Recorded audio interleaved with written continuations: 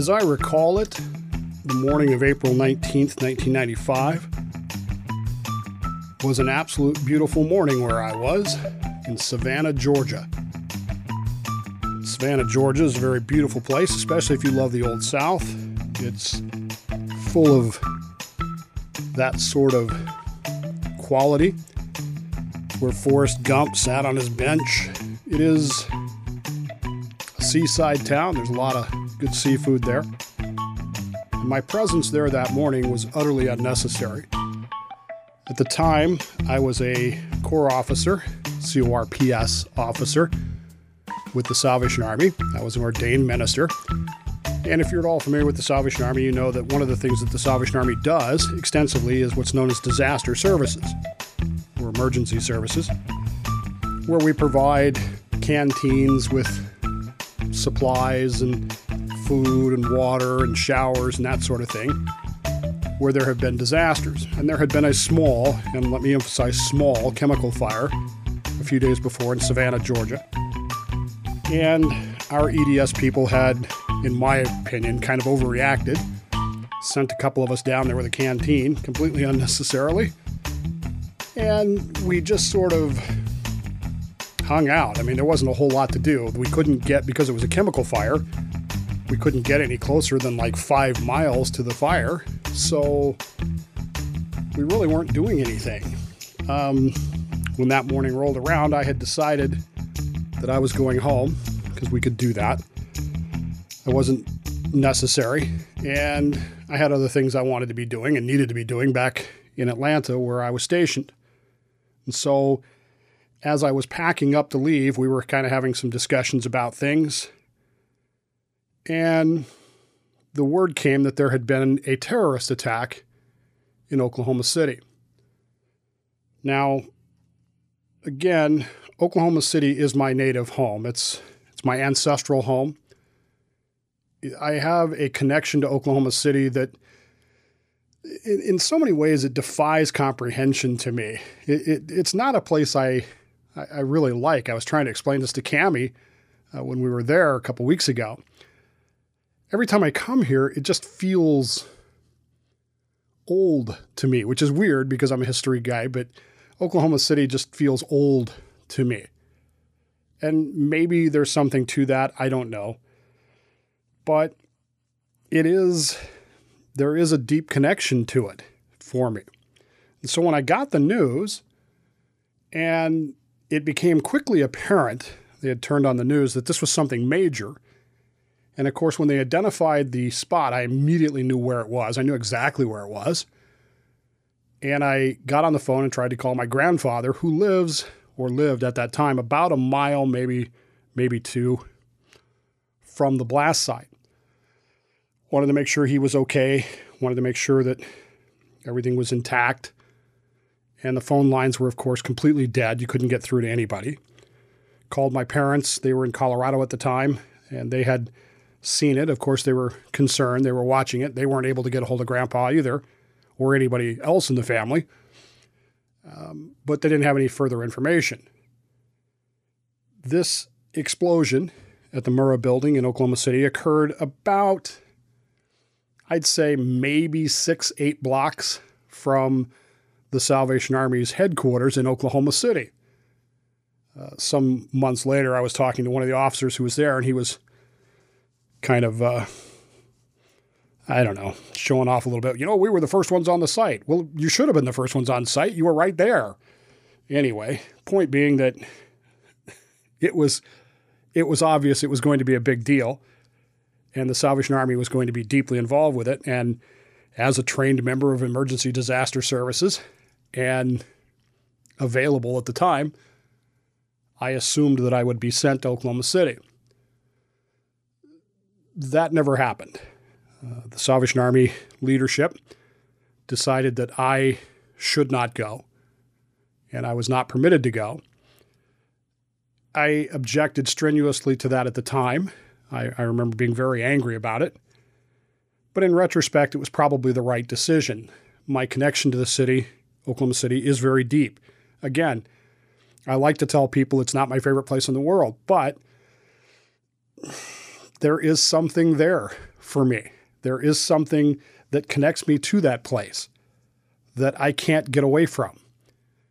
And even 2 weeks ago, when I was there, I'd gone to a baseball game, the Oklahoma City Dodgers playing at Bricktown, which is a new stadium. They didn't have that the last time I was there.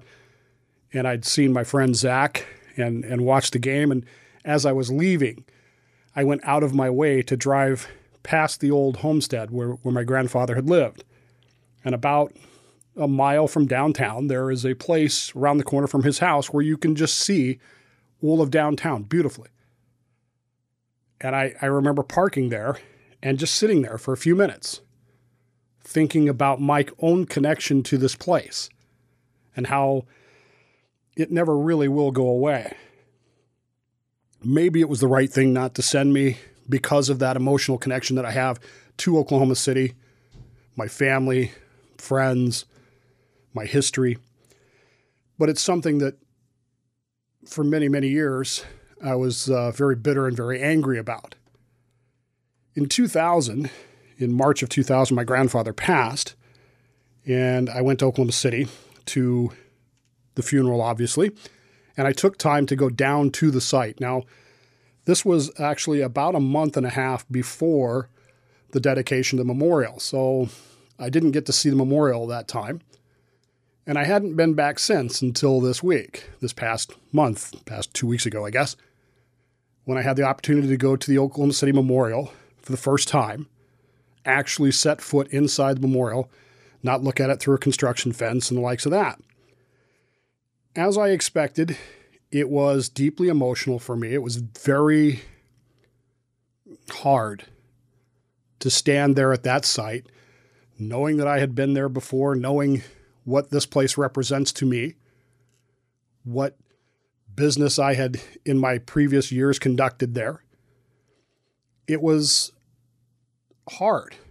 I also had with me Cammie and Ben. Cammie had never been to Oklahoma City, and obviously Ben had never been. And we had to park across the street, which was kind of weird. I was amazed at how close we were able to park to it. Literally cross the street and be right there. And it was a little frustrating because it was early morning. Ben was being a typical preteen. He wasn't sure what we were doing. He wasn't sure what he was looking at. And it was hard to explain to him what had happened here with my own emotions playing with this. I was very sad.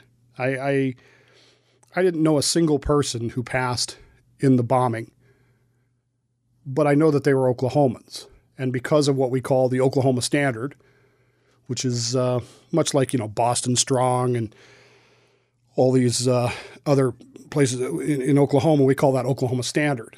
Because of that, it was, I don't know, it was, I have a lot of pride in this. There was a bit of anger on my part. I will say right now, one of the things that frustrated me about the Oklahoma City Memorial Museum is that you have to pay to get into the museum, and it's not cheap. It's not horribly expensive. I mean, it's not Disneyland, but I just found that to be knee culturny, uncultured. If we really want people to understand what happened here, if we really want people to know this story, why isn't this a national monument? Why isn't this a national park, a national memorial? Why are we charging people to get in to see the museum? That's my own opinion. I mean, I get the gift shop and all that, but if you really want people to understand what happened here, why are you pushing them to the web, Wikipedia, to find out? Why aren't you letting them into the museum to know? That's my own opinion. As I walked around the memorial, the outside of the memorial, which you can see all of, Ben finally started to grasp, I guess, that this was a significant place. And he wanted to know why. Why would someone do what they did? And it made me kind of stop for a minute, because how do you even explain this to him? How do I explain? We've talked before. How do I explain 9/11 to him? How do you explain this to an 11-year-old who has no connection to this? Do you treat it like 9/11 and say, well, there's some people, some bad people in the world and that. But he could see that this was affecting me. He could see that this place was different. He could see that. How do you explain this to an 11-year-old? What happened here? A week or so ago, my good friend Mike, the Milsurp writer from the Milsurp Writer blog, had a post about something he uses a phrase which I love, and I even told him, I'm stealing your phrase, called intellectual kudzu. Now, his post is about communism and the bad ideas that are communism and how they take hold, and they're like kudzu. Now, kudzu is a weed that is ubiquitous in the South. If you've ever been to the South, you know what I'm talking about. If you haven't, kudzu is a weed that was native to Japan that was brought to the United States in 1896. And then in the 1930s, the local governments in the South started planting it on purpose to control erosion.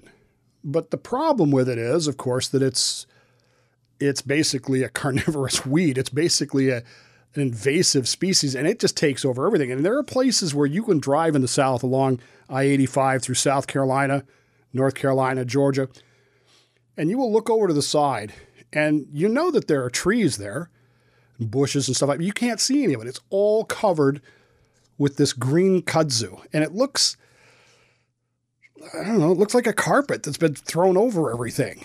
And of course, the problem with the kudzu is that because it takes over everything, it kills everything that's underneath there eventually and takes over the whole ecosystem, destroys it. There are scientists who say that because of global warming, it's going to get worse. It's a very difficult weed to fight. You have to fight it early. You have to stay on it. There's really no way to get rid of it once it's there. You just have to control it. That's all you can do. And Mike had begun to compare communism, socialism, bad ideas as intellectual kudzu. This idea that you have to keep these bad ideas from taking hold, because if you don't, well, they're going to spread and grow. And as I was sitting here over the past week thinking about my experience in Oklahoma City, I realized that it's not just communism that's an intellectual kudzu. There are other ideas that are equally intellectual kudzu. There are ideas like the ideas that Timothy McVeigh carried that weren't controlled. They weren't recognized for what they were, and they were allowed to overgrow and to essentially lead to what would happen at Oklahoma City. McVeigh was a racist. He was a known racist. The part that amazes me is while he was in the Army, and okay, so he served in Afghanistan and Iraq, so he got a medal or two. It was well known and well reported that while he was in the military, he exhibited severe racist tendencies. As a sergeant, he would assign what we would call crap duties. We wouldn't say crap, but you get the idea, to racial minority soldiers, bust their chops.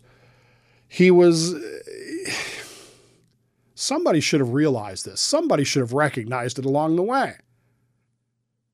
When other things happened under the Clinton administration after McVeigh got out of the Army, Ruby Ridge, Waco, he had gone to Waco. I don't know if you knew that or not, but Timothy McVeigh went to Waco.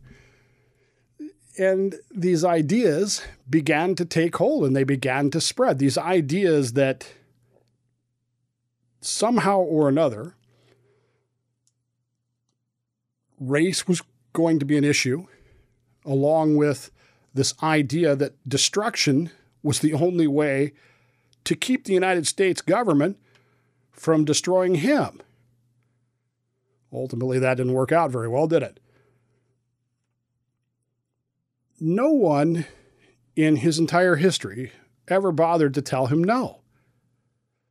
They would look at him and say, well, that's a dumb idea, or you shouldn't think that way, or argue with him or debate with him or stop him from any of these things that he would do, these these things that he would read, the Turner Diaries, these anti-Semitic, anti-racist, or anti-Semitic and racist websites and things that he would go to, it's a little